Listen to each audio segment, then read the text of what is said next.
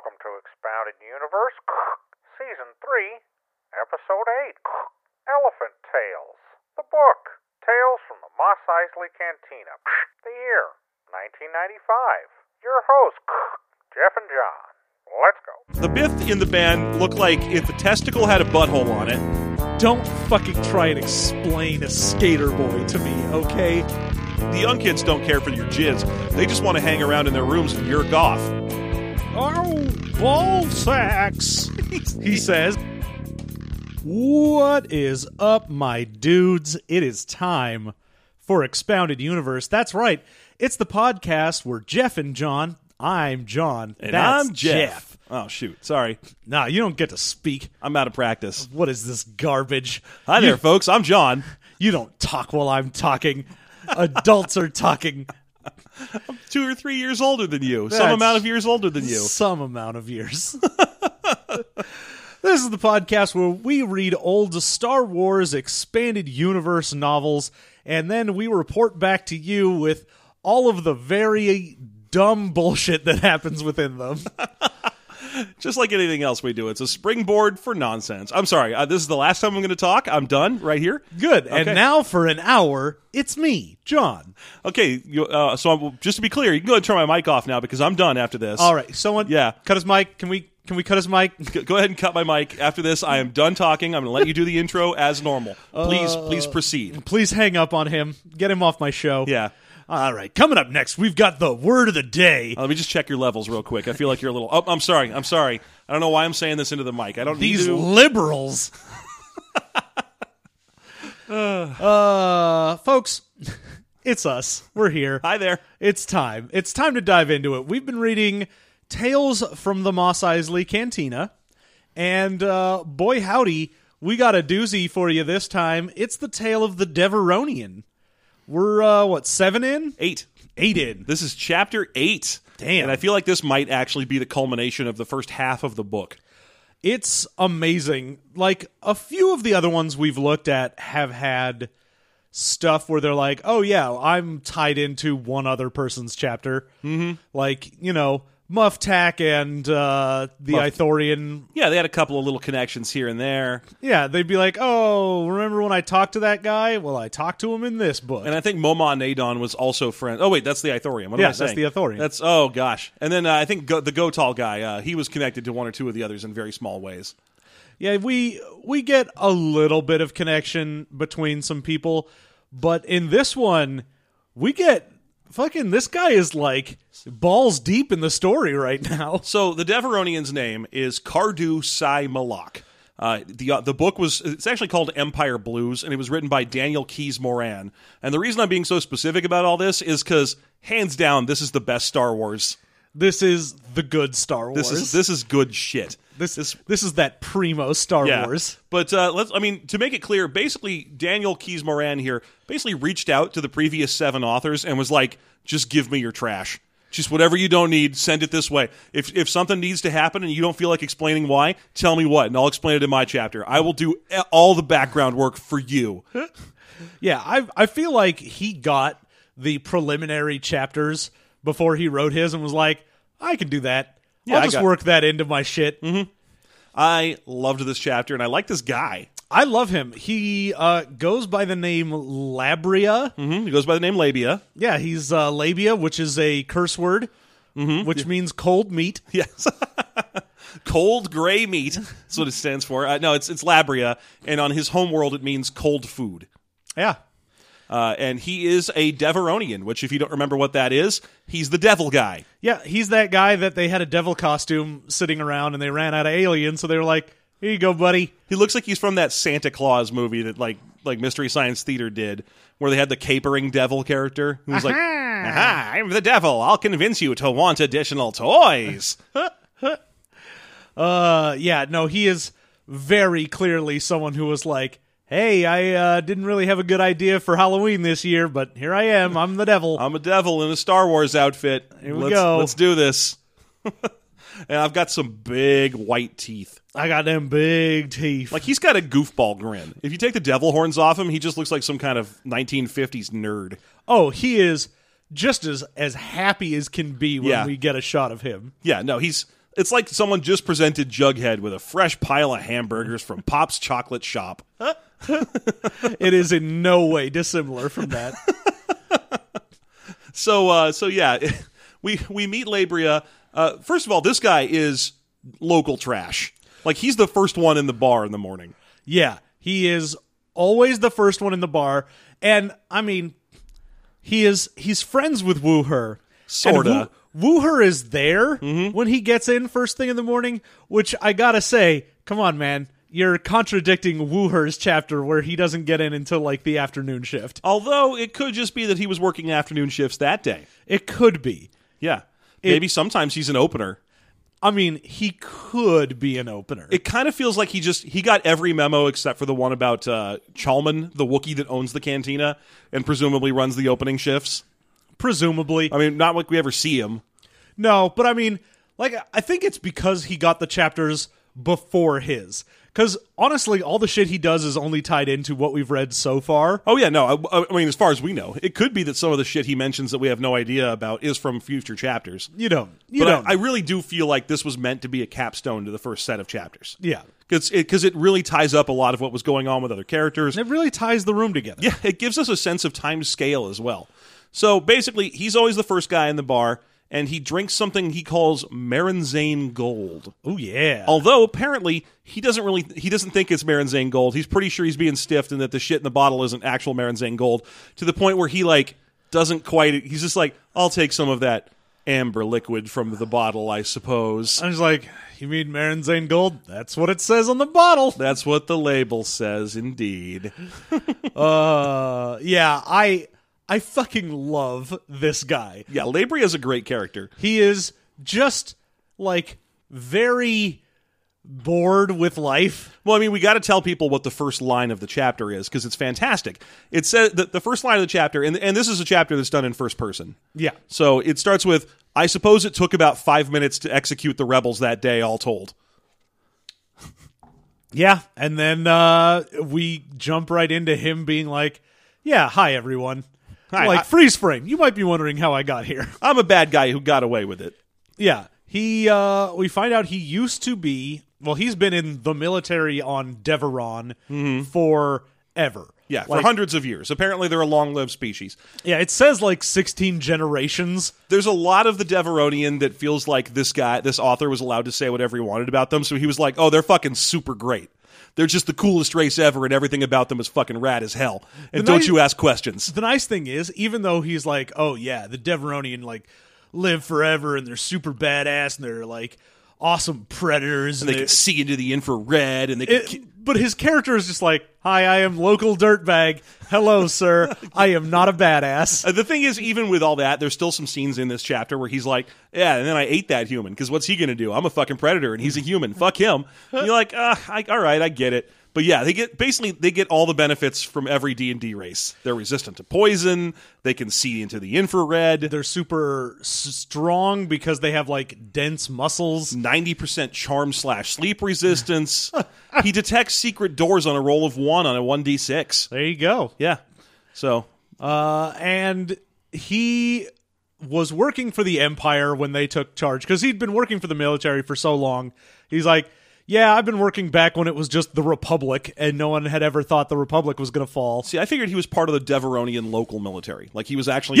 Yeah, he was in the Deveron army that was then absorbed by the Empire, and he was like, whatever, now I'm a fucking lieutenant in the Empire. Who gives a shit? Yeah, because, I mean, he says that basically Deveron's a planet that doesn't really matter. It's very sparsely populated. Nothing really matters, but it's close to the center. Yeah, it's close to Biss, which means it's close to Coruscant and the home world of everybody. Yeah, so because it's close to the Emperor, fuck it, he was just like, this is our world now. And the Deveronians were like, eh. Yeah, but then a rebellion started on Deveron, and there were hundreds of rebels, and they were fighting a huge, protracted, multi-year battle, all ground war stuff. And one time, this particular guy, back when he was still called Cardu Sai Malak, captured hundreds of rebels in part of some protracted battle, then got orders from the Empire to move on with no orders for what to do with all these prisoners. So he rounded them all up and had his army shoot them to death. Yeah.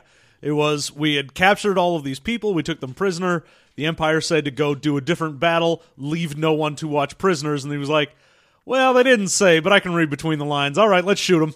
So he killed like 500 of his own people. And then when the Empire finally started to actually lose the war, he quit. Well, he quit after that. Like Yeah. a half year later, he was like, "Nah, I'm done." Yeah. That was the turning point where I was like, "Nah, I'm good." I'm not really in the military anymore. I'm just going through the motions at the moment. And he quit in such a way that he could sneak away without being immediately murdered by his own people or by the Emperor for quitting. Or I guess by the Empire for quitting. Yeah. And vanished. And then he went off on his own and did some shit. And at this point, he's wound up here on Tatooine, where he is a local Florida man. Yep. Man, Tatooine really seems like just a fucking black hole for these people because he says it, and so many other people have said it before, where it's like, oh, I wasn't supposed to stay here. Like, this was just a stop while I was going around the galaxy, and then some shit happened, and now I'm just a local. Well, yeah, I mean, unless you're a Tusken or a Jawa, you're not from here. I mean, maybe you were born here. I assume Shmi Skywalker was probably... I know Anakin was born there. Yeah.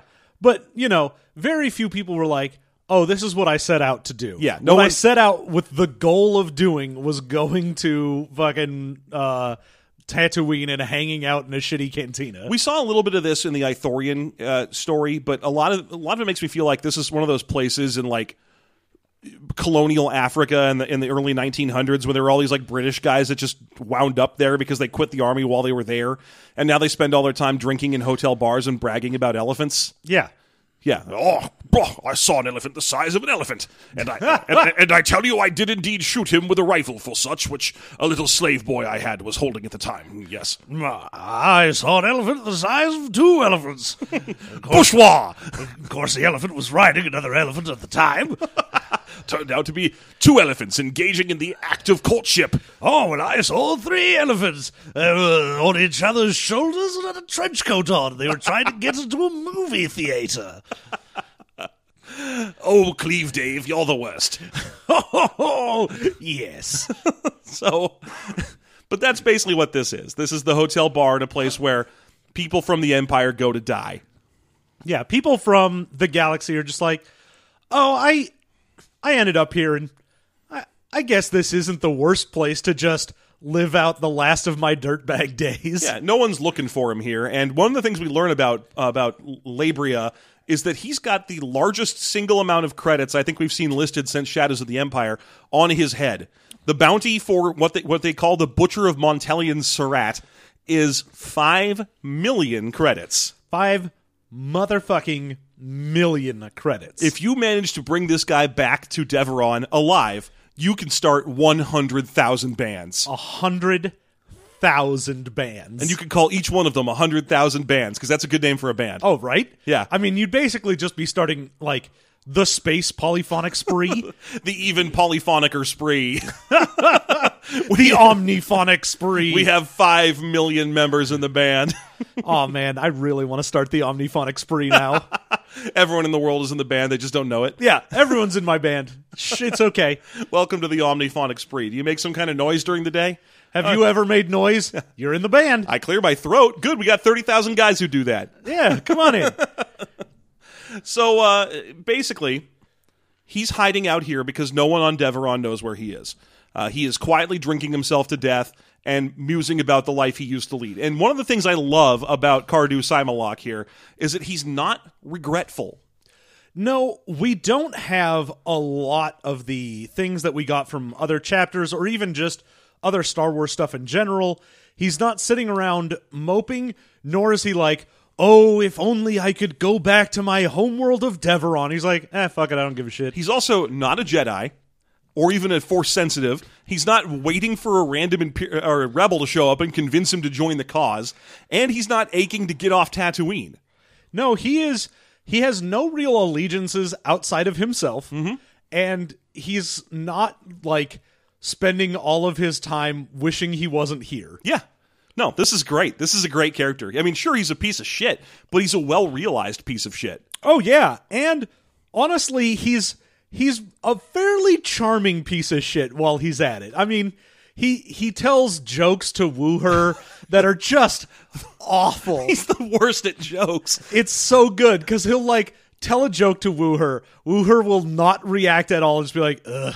And then he's like, oh, come on, you son of a bitch. That was great. One of the things about that joke the first joke he tells that I love is that it tells us it puts a whole new spin on the Feltapern Travag story. Because he sees Miyum or Night Lily just sitting at the bar looking bored. Yeah, and the timeline of this is weeks before that was the like, actual encounter where Night Lily and Travag meet. Yeah, that's like 2 months before it. So what that establishes is that Miyum is not from or she's probably from another planet, but she's not desperately trying to get somewhere. She's a local. Oh, yeah. She is definitely like, oh, I'm not like, oh, I've been stranded here because of attacks. Oh no, woe is me. So, she was just straight up playing Gotals. Yeah, she was running a scam on Feltapern to fucking murder him after she boned him. Oh yeah, she was like, oh, I know Gotals. They love those horn things. I've got some horn things. Let's do this. Yeah. I can probably take advantage of this guy. I'm gonna knife that guy up good and take some of his credits and shit.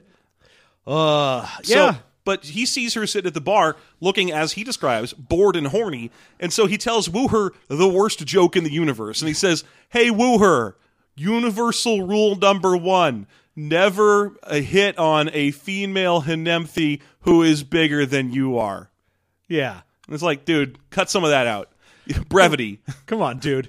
Tighten that up for your 5. He's got the same problem that Lando had all the way back in Shadows of the Empire. Oh, yeah, where everything he'd be like, I'm going to make a joke, but it's time for me to give you like a 3-sentence lead in to the joke. Mm-hmm.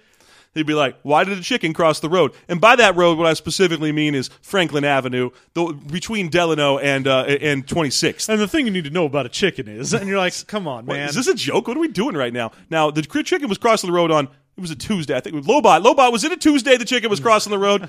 It was a Wednesday, sir. Okay, the important thing about, though, is that the chicken was crossing the road at a slight diagonal. You're like, this joke is horrible. So, yeah, he's got the same problem where because the person who was writing the story didn't read the joke out loud, they didn't realize that it scans pathetically. Or, in this case, I'm willing to say it was probably on purpose. Oh, yeah. He tells a few more jokes throughout his chapter, and they are all just like the shittiest jokes. I'm giving Moran a lot more credit than I was willing to give Steve Perry. It's true. Steve Perry, I feel like he just never once stopped and sounded out what he was saying. Yeah, I mean, the writing of this character is so tight normally that seeing him tell a joke like that, I'm like, oh, that's in character for him. Yeah, he's just shitty at jokes. So he tells Wooher this shitty joke to no reaction because Wooher's regular, and he's like, that was fucking trash. What's wrong with you? God damn it. And then he just sits around nursing a drink in the bar until Garandin shows up. And you know Garandin, he's the guy in the first movie who just chills out and then calls the Empire to let them know that he just spotted Han Solo in the Millennium Falcon. There you go. But for whatever reason, Labria here has no idea what Garandin is exactly. He calls him Long Snoot. Yeah, this is Long Snoot. He's got another name, but I don't give a fuck. And he's like, I tried Googling his name once to see if I could figure out what species he is, and I got 5 results. And the results were like Blessed One and Burnt Toast. Yeah, it was like his name either means like Blessed One, Toast, Found Dirt, and you're like, okay. I get it. But he never just goes, but he's a Kubaz, though, because he is, and we all know it. And you know who else knew that was Feltapern, because he mentioned that he was into things that have snouts. Them snooters. Like Rhodians or Kubaz. Them Kubaz. Yeah. So, anyway. There's a weird disconnect for various races knowing about other various races. There's like this whole grid of who knows shit about what. And at the top of the grid, you got guys like Wooher who just knows everything about everybody. Oh, yeah. He's like, look, I studied. I went to school for this. And then at the bottom of the grid, you got guys like Muftak who doesn't even know what he is. He's like, I don't know. You're some kind of thing. I'm some kind of other thing. It's a special case. Tals don't even know that they're Tals when they're born. They just have no idea what the shit they are. What's a Tals? What is this? What am I doing? What am I, some kind of giant moth fella? What are we, some kind of Suicide Squad? No! Damn it! What are we, some kind of Doom Patrol? Stop it!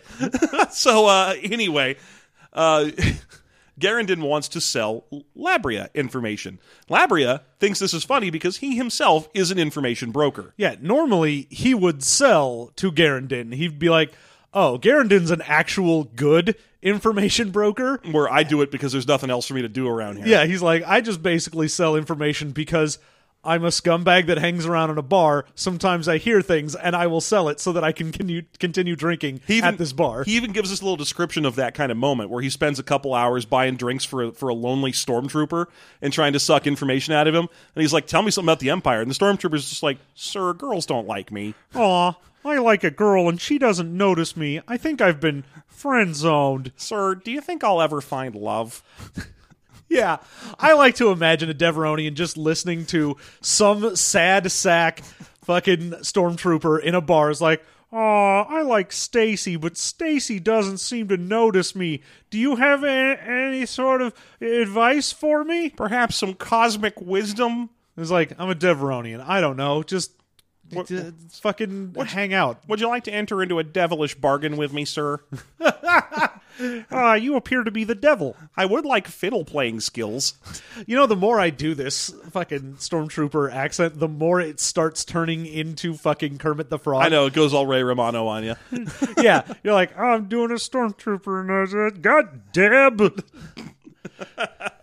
There's rebels here, Deb. Oh, Deb. These aren't the droids I'm looking for. These are my parents. These are my parents' droids. It's not easy being a sand trooper. Having to spend each day the color of not sand. The color of not sand. He's like white. He's got a yellow shoulder pad on. All right, so... But yeah, Garandon comes rushing in and tries to sell Labria some 50 credit information. Oh, yeah. And he's like, what the fuck are you going to sell me? And he's like, it's very pertinent to you. It's very specific to you. Okay, could I sell this to someone else? No, I don't see how anyone else would give a shit. It's just you. Is your information a boy or a girl? Yeah, this just starts playing Guess Who. Does your information have a hat? Is your information ruddy of complexion? Does your information have facial hair? Your information is that Fiery Figure and Dan is in town. And he manages to figure out that it is indeed Figrin Don is in town before he even pays. Mm-hmm. But he has to pay to figure out where he is. Yes. So it turns out that Fiery Figrin Dan and the Modal nodes have arrived in Tatooine. Now, it's weird because he's like, where? But there's really only like 2 places on Tatooine at this point. I mean, that exist, yes. Yeah, I mean, Mos Espa technically exists, but no one had heard of it when he wrote this story. So you pretty much have Mos Eisley, maybe Tosche Station, and Jabba's Palace. Yeah. And you know what? I don't think bands show up at Tosche Station all that often, unless they need to pick up some power converters. The thing is, you have to imagine there's an entire planet's worth of other stuff that isn't just this one little shithole. And yet... Mos Eisley, a wretched hive of scum and villainy. And also they have the best Denny's. That's why we're going. We have to go to that Mos Eisley, not Mos Espa. Mos Espa Denny's is trash. They won't let you play cards and get drink refills for an hour. I can play Magic at the Mos Eisley Cantina for hours and they won't say anything. As long as I don't try to bring droids. But yeah, like... So he's like, where are they? Labria, I'm not sure. I'm going to keep flattening and sharpening that A. I don't care. Labria is good for his 50 credits because he's not a disreputable kind of guy. So he pays the 50 credits to find out that the Modal nodes are currently Jabba's house band. Yeah. Now, we also find out that the reason he is so super into this is fucking Labria is... into music. He's one of those weirdo audiophile people that you can convince to spend $3,000 on a bag of rocks because it balances the acoustics or something. Yeah, he's got his own secret room in his house that's like, this is my listening room. It's slightly off, and it makes the highs a little too high, but you can balance it. But it's an octagon with sound dampening fields in the corners, and it's the first part of the house that gets air conditioned, and it's perfect. Remember back when you worked at Radio Shack, John? Do you remember? You had to have a couple of guys who would come in and do the audiophile thing where they're like, not at Radio Shack. Oh, I figured that because you could still sell those coax cables that were like made with real gold. Oh yeah, I mean that's the thing is if one of those people came in and they're like, hey, I need a connection for whatever to whatever, I'd be like, let me show you to my dumb, expensive for no reason cables. Did you know that platinum can conduct electric signals and sound far superior to copper? Anyway, buy this. It's $80 instead of $2. There's a whole internet community of those guys who were like, hell yeah, I spent $4,000 on a geometrically stable balancing table on which to place my power supply. Small fluctuations can make the parts of the wall that are the best sound slightly worse. Yeah, it's just ridiculous, and that is his thing. But in addition to just being into sound, he is very into bands. Yes, he collects artists, is what the way he describes it. He's one of those people that's like, oh, I've got all of the weird imports and live sessions. He's one of those people that would like trade live session tapes of Phish. That's like, oh yeah, I had to get the one from like 98 in Pittsburgh because that show was amazing. That's just every Phish fan. Well, yeah, that's true. He's the kind of guy who'd be like, I saw Radiohead in 1991 at a warehouse in San Francisco. I think there were only like 6 people there. Yeah, he is one of those people that has just recordings of everything that was amazing. And he's like, oh yeah, there's all these bands that are dead or broken, or the lead singer has been executed by the Empire or whatever, and I've got them, and I've got like the only recordings of them, and they're all worth, a ridiculous fortune, and some are priceless, but I'll never part with them because that's me. I love music. Yeah, he's a big old audiophile. He loves music, and he loves to collect bands where the band was disillusioned or broken up by the Empire or by any other thing like that, where it's like when oppression killed that music, he likes to collect the pieces. Well, yeah, like the reason he was on Tatooine to begin with is he was chasing after some artist, Janet Lalifar or something like that. She was a fanfare player, and was like, okay, Kluhorn. I gotta find this lady. She never announces where she's going to play, because if she did, the Empire would show up and capture her. Mm-hmm. So he's just like chasing her across the galaxy, trying to find out where she's going to be. And when he finds out that the Empire has in fact captured her, he was on Tatooine, and then he just sort of gave up. Yeah, he just stayed there instead. So he has a massive music collection. And when he listens to music, he sits naked in a cold room, and then he has this whole kind of philosophy he describes for what music does to him. And he's like, music is the only thing that's like a predator, and I'm a predator. You see, when you're a predator and you kill something, you die with it. It becomes a part of you, and you become a part of it. You die as you kill, and music is the same. Oh, yeah. He's basically like, music is the little death. Music brings me to the point of non-existence, and then I am reborn within it. Oh, yeah. Music. It comes across as dumb and smug, but you're like, whatever, it's his one stupid hobby. It is his only thing that he gives a shit about. Yeah, it's his, as he says himself, my number one reason for living. Yep. He listens to music. So basically, he puts the wheels in motion for Lady Valerian from all the way back in chapter 1 of this book to go try to recruit the Moldal nodes to play at her wedding. Well, yeah, I mean, first he ends up getting super fucking fucked up. Because he does some shit with Jabba. Yeah, he goes to Jabba, and at first he's like, okay, maybe they're playing for Jabba. I'm not going to be able to get him away from him. So I'll just try and listen to them at Jabba's. Yeah, his plan is to go to Jabba's palace and just become one of those weird hanger-on aliens that's just hanging around in the throne room. He was like, yo, I've got information. There's a super awesome, badass soldier that's in town. He is super smart as well as being a ridiculously good soldier, and you could hire him. It would be great. Yeah, his name's Oberon Metlo. He's a Morin. And if you do, you should bring him to meet you, and maybe, I don't know, maybe play some music for him. That should be good, right? A light dinner and a show. I hear he likes jizz music. Yeah, and I'll bring him to see you, and then we can listen to some jizz music. What do you like to drink? I'll bring whatever you like to drink. What do you like? White wine spritzers? Some of that sangria? I make it with Sprite in it that has that great Mio stuff. It is out of sight. Trust me. You're going to want 3 or 4 purple Solo cups of this. So what do you say? And Jabba's like, oh, that sounds great. I love the idea of this super awesome dude. Anyway, just tell him to show up here. You are not invited. What a douche. I love the idea that Jabba knew. He was like, oh, you just want to listen to the fucking band. Okay, yeah, sure. I'll take your information. Anyway, fuck off. You don't get to listen to them. It's not even just that. He's trying to be so sycophantic to Jabba that he's using the fact that this particular Deveron, that Cardu Simalok here, was born with both male and female teeth.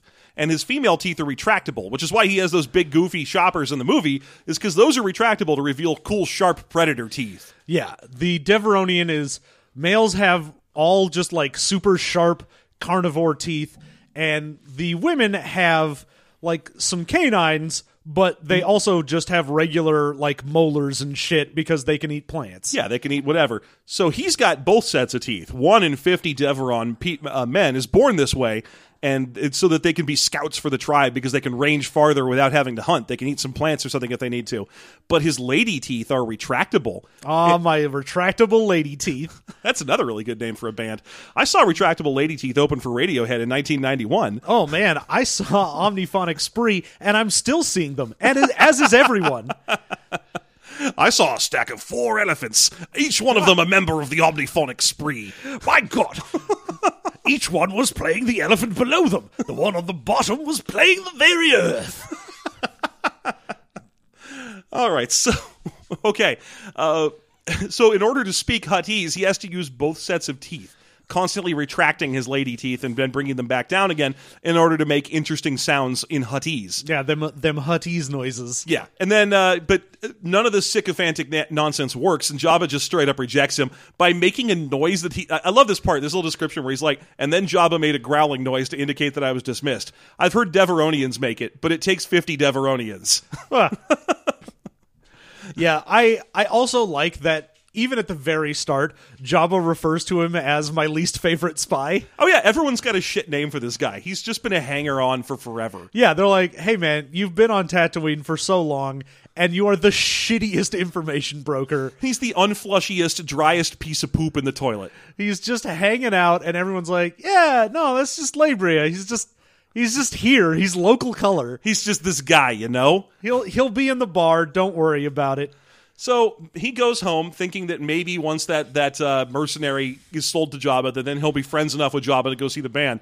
But instead what happens is the moment the mercenary gets there, he gets in an argument with two Gamorreans, kills them, and is then himself fed to the Rancor. Yeah. And before he can do anything to be like, oh shit, like Jabba's gonna really fucking hate me for being the one who introduced this, he gets mugged and has the ever-loving Christ beat out of him. He literally spends weeks in traction at his house, pretty much just hanging around in his shower. I love that he's like, yeah, I just sat in a shower, naked, eating a piece of meat, and just being like, oh, fuck.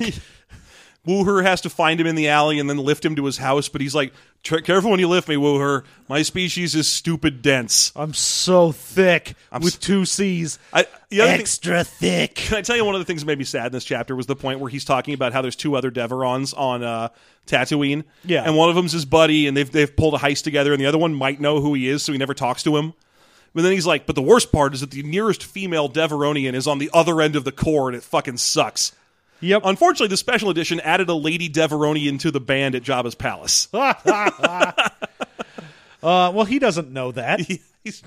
Well, his horns would sense it. No, he doesn't have Gotal horns. Yeah, but he's got Deveronian horns. Yeah, Deveronian horns are just there to ward off predators. Notably, they ache when he thinks about ladies. Hell yeah, he's got them horned up. It's like, got I can't blue horns. sense that other women are around because my dick hurts. So, You you can't? know. No. Maybe it's because my dick got injured in the war. Maybe. I've got a crick in my dick, and whenever it's gonna start raining ladies, it hurts a little. There's a little more barometric pleasure than... Barometric pleasure. I saw them barometric open. pleasure. God damn it. 5 elephants. Each of them playing a different instrument. God damn. Fucking Traveling barometric around in a pleasure. Pope-mobile. Called themselves Barometric Pleasure. Fuck the bands that are coming out of this. I can tell when they're in town because of an injury in my old war dick. My old war dick. Thank you. Thank you very much. Anyway, he gets mugged and the shit beaten out of him, dragged to his apartment by Wooher, where he just spends a bunch of time, like weeks, feeling sorry for himself and eating in the shower. Yeah, he's just like, all right, my arm is currently useless. I have been beat to shit. I'm just gonna hang out in the cold, eat meat, and just recuperate for as long as I can. So finally, once he recuperates, he gets a crazy idea in his head for how to free up the modal nodes so he can see them without getting murdered by Jabba. He convinces Lady Valerian that they're the best band on the planet and that she needs them for her wedding to Dewap. Yeah. It's like, look, they're the best band, and don't you deserve the best band? They're the only jizz band ever that had their music written for them by John Williams. You need to get this band. And so, that obviously works, as we found out in the first chapter. So Lady Valerian goes and gets them and blah, blah, blah, and Wooher gets shot at by a droid and blah, blah, blah. Oh, one thing I really wanted to mention here is that after Labria finally manages to limp his way out of his house and go back to the bar, Wooher gives him a shot of the real stuff. The real deal Holyfield. The actual Maranzane gold from an unlabeled bottle hidden under the counter. Yeah, he's like, and here you go. On the house. Drink that before anyone else gets in here. In a rare moment of actual kindness from Wooher. Yeah, I mean, in this, he says basically that Wooher is his best friend. Yeah. But they have like one of those friendships where they're just like, hey, fuck you, buddy. I think Wooher is his best friend in the way that he is an alcoholic and Wooher is the bartender. Exactly. He is Wooher's best friend in the same way that Norm is the best friend of, I forget the name of the bartender. Sam? Is it? Yeah, Sam and Diane. Yeah. Will they? There's a little ditty about Sam and Diane sucking on chili dogs as fast as they can. That song's way better if you use "sucking on chili dogs" as everything that anyone does in the song. Oh yeah, it's like the microphone smells like a beer is every other line in Piano Man. That's the best way to sing Piano Man. It's the only way to sing Piano Man. He's talking with Davy, who's still in the Navy, and the microphone smells like a beer. Try it yourself sometime, everybody. It's the best. It is the greatest. There's an old man sitting next to me, and the microphone smells like a beer. Okay, so he gets a shot of the real Maranzane gold. He convinces Lady Valerian, and the events of Chapter 1 happen. Then we finally get to the setup point where actually Figrin Dan is showing up with Doik Nats and Ichabel Gaunt and the whole team to play Jizz right here in the bar. And that means that we've moved forward several weeks. So he approaches the band. Yeah. And, I mean, I'll give this to him. He at least doesn't, like, fanboy out. Oh, he's not fanboyish at all. Like, he's got all these opinions about them where he's like, Figrin Dan is the most reckless, crazy clue player that's ever been a genius, and every time Doik Nats starts playing on his fizz, he's so cautious and careful, but every once in a while, he gets the fire in his belly, and he plays as well as Janet Lalifar ever did. Oh, the whole band just... They all come together, and they all are amazing, and everything's great, and sometimes they're a little off, but sometimes you get the magic. Sometimes there's a man. And I won't say hero. But I will say 6 elephants. 6 of them stacked on top of each other 3 by 3. They formed a pyramid. And on top of Pharaoh, also himself an elephant. The Pharaoh elephant. He came down and said, "My name is Ramesses." And I told him, of course, that my name is Oliver, but he disagreed. He had none of it. Gave me a right good thrashing for my trouble. Oh, goodness. He had his own scepter, he did. Bonked me about the head and gave me a cauliflower ear. But Oliver, you seem to have no cauliflower ear. Oh, yes, this was years ago, my boy, years ago. I was still in the service at the time. Indochina. I was in the deepest, darkest parts of Africa. Couldn't even see, it was so dark. This storyline has nothing to do. I love it. I love that this part of... I am engaged with these British soldiers in Africa that are just full of shit. Increasing the number of elephants. Just increasingly drunk and increasing the number of elephants in their story every time. I saw 8 elephants playing cricket. I saw a full baker's dozen of elephants.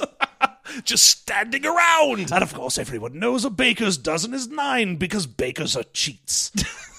Especially if they're Scots or Prussians. Those Prussian bakers get you every time. So, Labria approaches the band and doesn't really fanboy out. Instead, he challenges Figrin Dan to some sabacc. Oh yeah, because he's like, I am one of those people that's like, I don't just know the band. I don't just know their music. I know, like, personal details. He has, like, the Tiger Beat magazine that has Figrin Dan in it. Yeah. Because he knows that Figrin Dan is a gambler and will straight up go do any sort of gambling. He's like, oh, I know everything about you guys. I even know Yicken Spicklance, the lighting guy. Oh, you all think he's unofficially the 8th member of the band. That's what everyone calls him. Old Yicken Spicklance, the 8th member of the Modal Nodes. Old Yicken Spicklance? That's correct, yeah. Good. I was just making up names for this species. What do you think? Pretty good? Yeah, Yicken Spitlance. That sounds like a thing you'd see. Whoa, Spicklance. Whoa, hold on. Careful now. You don't want to accidentally say a huge insult in some language. Yeah, that might mean something weird. Like toast or blessed one. Blessed toast. So, of course, because Figrin Dawn is a big dumb idiot, completely agrees to gamble anyone for a 20 credit minimum. Oh, yeah. He was like, hey, man, you wanna play some Sabacc? And he's like, I'm good. It's fine. He's like, 20 minimum buy-in. Ooh. Can you back that up with cash? Well, no, because it's credits. No, I can't. No one can back anything up with cash. No one has ever seen any cash. No one knows what a cash is. We aren't on the gold standard, stupid. The Teapot Dome scandal has come and gone. So yeah, he is going to play Sabacc with Figrin Dawn, but this is when we find out that Deveronians are super special outside of being dense and strong and sharp teeth, retractable lady teeth, fucking crazy predators. More of them are Jedi than normal. What we do find out is they can see into the infrared. Yeah, they've got dwarven infravision. Yeah, he's like, oh, it's super useful if you're on a cold planet, which apparently Deveron is, to be able to see heat. And I'm like, well, yes. I mean, it would be very useful if we could see heat. We don't. But things on our planet that need to can. Like bees can see infrared. But, okay, so... Anyway, it turns out he's marked the cards with infrared symbols that only he can see, so he can easily cheat Figrin Dawn. Now, if you've been a patron of us for a while, you'll know that a while back, I did a segment on Sabacc. Uh-huh. I told people about it.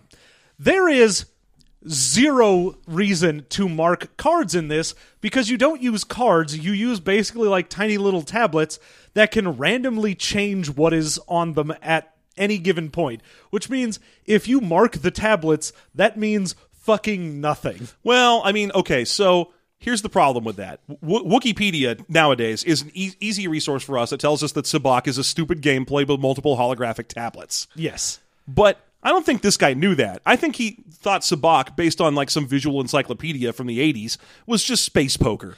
I mean, I assume he just thought, like, what's Sabacc? It's space poker. You play it with regular cards. It is probably literally just poker. Yeah, it's space baccarat. You need to try and push cards till you hit 9 or something. No, I'm pushing these cards. No one knows how to play baccarat unless they're spies.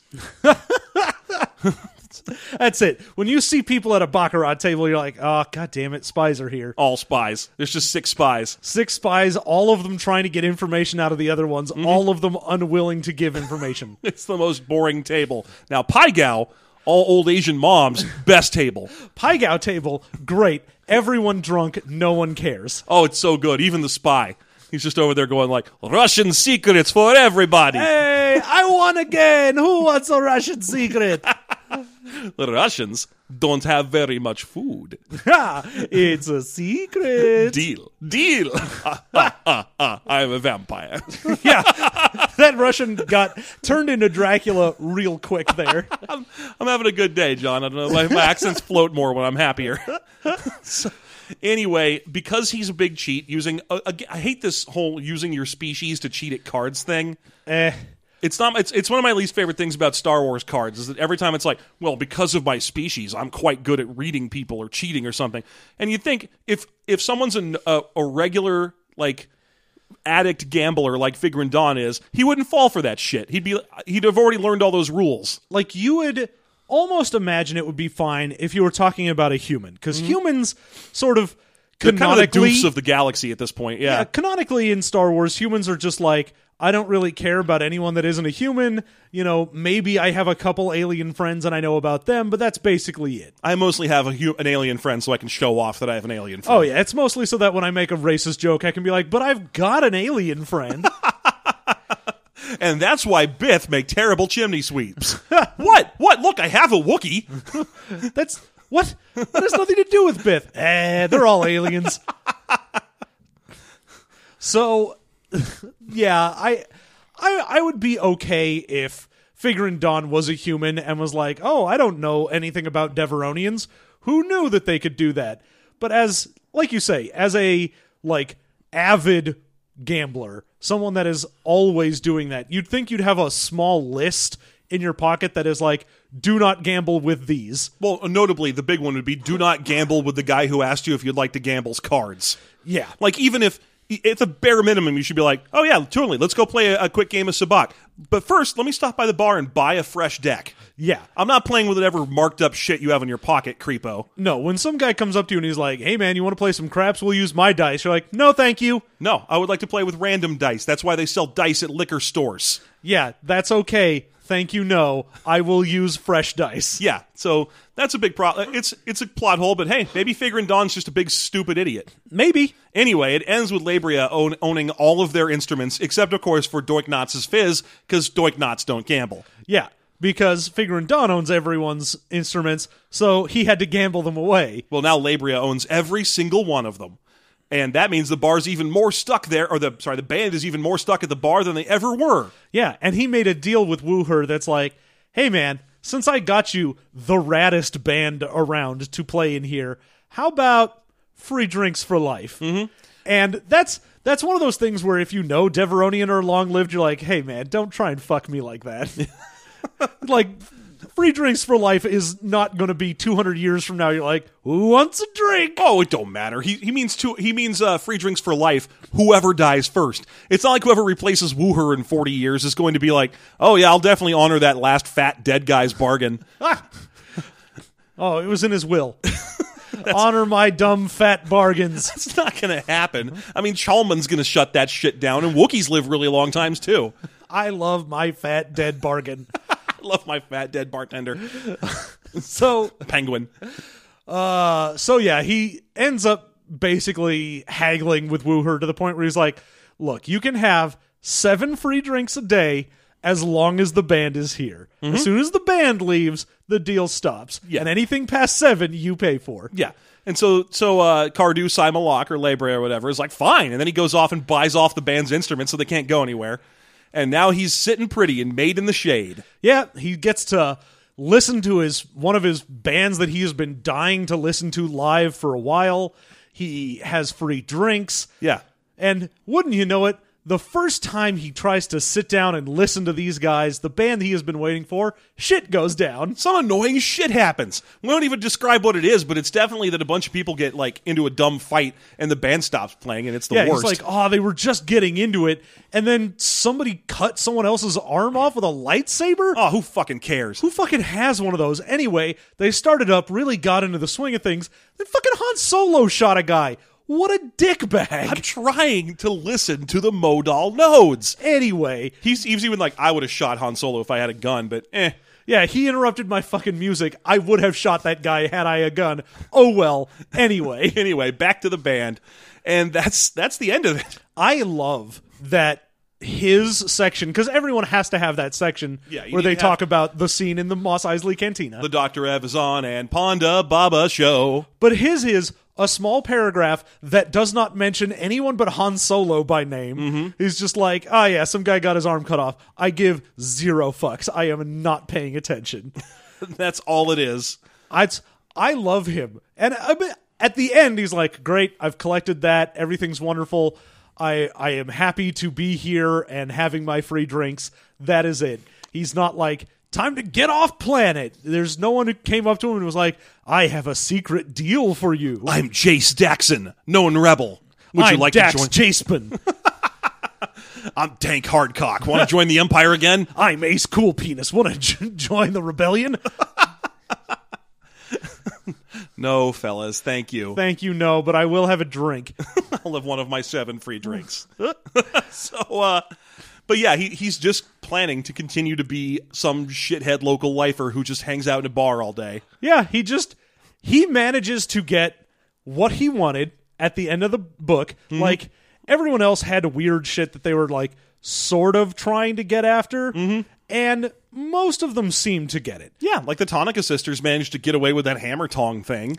Yeah, and, I think the only one who, even then, Feltapur and Travag got laid. Travag got what he wanted. Yeah. He just got a little more than he bargained for as well. Yeah. So everyone kind of gets what they want, but also nobody's really satisfied with it at the end. They're like, oh, I've got this thing, and now it's time to do whatever. He's like, I got this thing. Good. And now to drink. Yeah, everyone else was like, I got my HP and MP restored, but I'm still hungry. Bringing it back to the Chrono Trigger. Oh, don't explain it. I got to explain it to all of those people that are so young they don't know what a Super Nintendo is. Or an Enertron. They don't know what an MP is, kids these days. Oh, more kids these days know what an MP is. They're moving away from the Vancian. So yeah, that's the story of Cardew Sai Malak, this shitty piece of shit who still kind of gets what he wants because he wasn't asking for much. No, he is a Deveronian that basically has one interest. He succeeds at fulfilling that interest, and that is all he cares about. One of the things I really liked about this chapter that we didn't mention is that he's got this kind of religious thing that he does every once in a while where he mentions grace or shame. That's right. And he has grace as a thing. Yeah, he's like, oh, this is a chance for me to demonstrate grace, or I'm spending so much shame on this that it would have cost me grace on a different day. But he never explains what the fuck that is, and I love that he doesn't. Oh, yeah. There's a point where he's talking about, like, oh, someone was dealing with someone that was so annoying. The fact that he didn't murder them means that he was almost full enough of grace to reach, like, whatever their nirvana thing he called it. Yeah. But he never stops and explains, like, oh, yeah, this is part of my religion. I believe in, like, a grace and shame-based economy. He just talks about it minorly here and there, and it's awesome. Because in the Feltapur and Travag storyline, he has these great descriptions, Feltapur does, where he's like, this room feels smoky and electric because of my horn buzz. But that's because as a species of Gotal, I have horns that pick up senses in the electromagnetic spectrum. And I translate it in my mind to colors, which I will describe to you in the book. But this guy's just like, nah. I'm demonstrating some grace. Don't worry about what that is. Also, let me just say, this is one of the few times, I'm not going to say in Star Wars, but really just in fiction that people will write, where you've gotten more than like halfway through a book, and someone pulls the Puppet Master thing where they're like, oh, all of these things that have happened earlier in the book, I'm the one who caused it, but they don't go all Puppet Master on it. It's not like the Deveronian is sitting there like, yes, I've got strings and wheels within wheels. He just happened to be there. Oh, yeah. The whole thing with the band was just done entirely out of self-interest. Oh, yeah. It's not like, ooh, and this is all part of my grand scheme for things, and I'll pull a thread here and a thread there. He's not Shizoring this. No. He's a fat drunk eating a chunk of Womp Rat naked in the shower. Oh, yeah. He is definitely the kind to have a shower beer and just hang out and be the most disgusting bachelor ever. Yeah, if he owned a car, he'd also have stock in road sodas. Yeah. He's just a piece of shit, and I love that about him. Yeah, he is great, and the fact that he's like, doesn't immediately go off on that Puppet Master thing made me very happy. Can I also say, Britt, that they only got a one-sentence mention, but he mentions the Tonica sisters in the very beginning of the chapter, and he notes that they are definitely human clones. And that's perfect because it's like 4 weeks before the storyline where the Mistral Shadow Guard show up, which means he's looking at the actual Tonica sisters. Yes. Because we don't quite know the timeline until he actually gets injured, and then we get the events of the first chapter. Mm-hmm. So when he's like, oh, I'm in there, and there's these people, they said they're the Tonica sisters. Anyway, they're probably clones or something. And, at first you're kind of like, oh, man, you don't know what's up. And you're like, oh, no, wait, he does. This was like way before the fucking Mistral Guard was here. Yeah, before Shada, Carolee, and Manda Dukal or whatever showed up. I think I got their first and last name switched. Yeah, probably. But, Manda, Anyway, before the Mistral Shadow Guard ladies show up, he sees the actual Tonica sisters that they will one day impersonate. Yes. That's a great little aside to throw in there. Because otherwise, he should definitely note that they are not clones, because one of them is like 4 inches taller than the other one. Oh, yeah, definitely. And he is one of those people that is very much like, I make fun of humans for not noticing things. He has his whole joke in there that's like, oh yeah, hey, Wooher, what do you call someone that speaks 3 languages? Trilingual. What do you call someone that speaks 2 languages? Bilingual. What do you call someone that speaks 1 language? Monolingual. No, human. I love that joke because he also stops briefly to make fun of humans, where he's like, oh, humans are the only food that figured out how to fight back. They're one of the very few omnivorous, intelligent species in the galaxy. And he's like, but they're still weak and stupid. Too bad they're everywhere. And all I could think at the time was, you know what, buddy? Maybe you're right. Maybe our species sucks, but we sure did seem to win at Star Wars. We win at being Star Wars. Because we're everywhere. If there's one huge war going on, it's not between humans and whatever. It's between humans and more humans. Also, I do like that when he tells that fucking language joke to Woo-her begins to laugh and then cuts it off. He's like, oh, wait a minute, you're making fun of humans. God damn it. Wait a minute. Wait, hold on. Hey, fuck you. Also, I just remembered, you're not funny. Hold on. You're a dick. Quit smiling at me with the sharp teeth. So yeah, there you go. That was our chapter for this week. Yeah, coming up next week, it's the Sand People tale. Oh, it's the Jawa tale. It's them Jawas. Which means we finally get John introduced to an author that everyone knows and loves in the Star Wars universe, Kevin J. Anderson. Yep, it's time for some Janderson. Whether you love him or hate him, you definitely hate him because he wrote the Sun Crusher. Kevin J. Anderson coming at you next week. And if you don't want to wait a whole week for more of this sweet, delicious Star Warsian content, if you are a patron of us on Patreon at the $2 level, you can get access to our bonus content. That's right. Our boner content is available to you. And our boner content always tells us when women are nearby. 10 elephants whose boners indicated the presence of women. I had 11 elephants. Their penises all pointed true north. That's how I found my way back home when I was lost in the jungle. I had to make a bridge out of a dozen elephants. Use their bones, I did. I didn't kill them. They were just all carrying around bones. Use their copies of the DVDs of Bones. Not a fan of David Boreanaz. 13 elephants. Yeah, so if you support us on patreon.com/System Mastery, we have bonus content for you. We're diving into that Wikipedia. We are going to have something that has to do maybe tangentially with this chapter. And we're running out of stuff that has to do with bars, so who knows, right? Yeah, so we will have that, and we are going to tell each other some stories from Wikipedia. And, of course, if you are a patron as well, that gives you the bonus content for System Mastery. More bonus shows, a good thing to get. So if you want, you can go to SystemMasteryPodcast.com, find all of our shows there. You can listen to this. You can listen to System Mastery, Movie Mastery, our old Afterthought content episodes. Whatever you want. Everything's there for your perusal.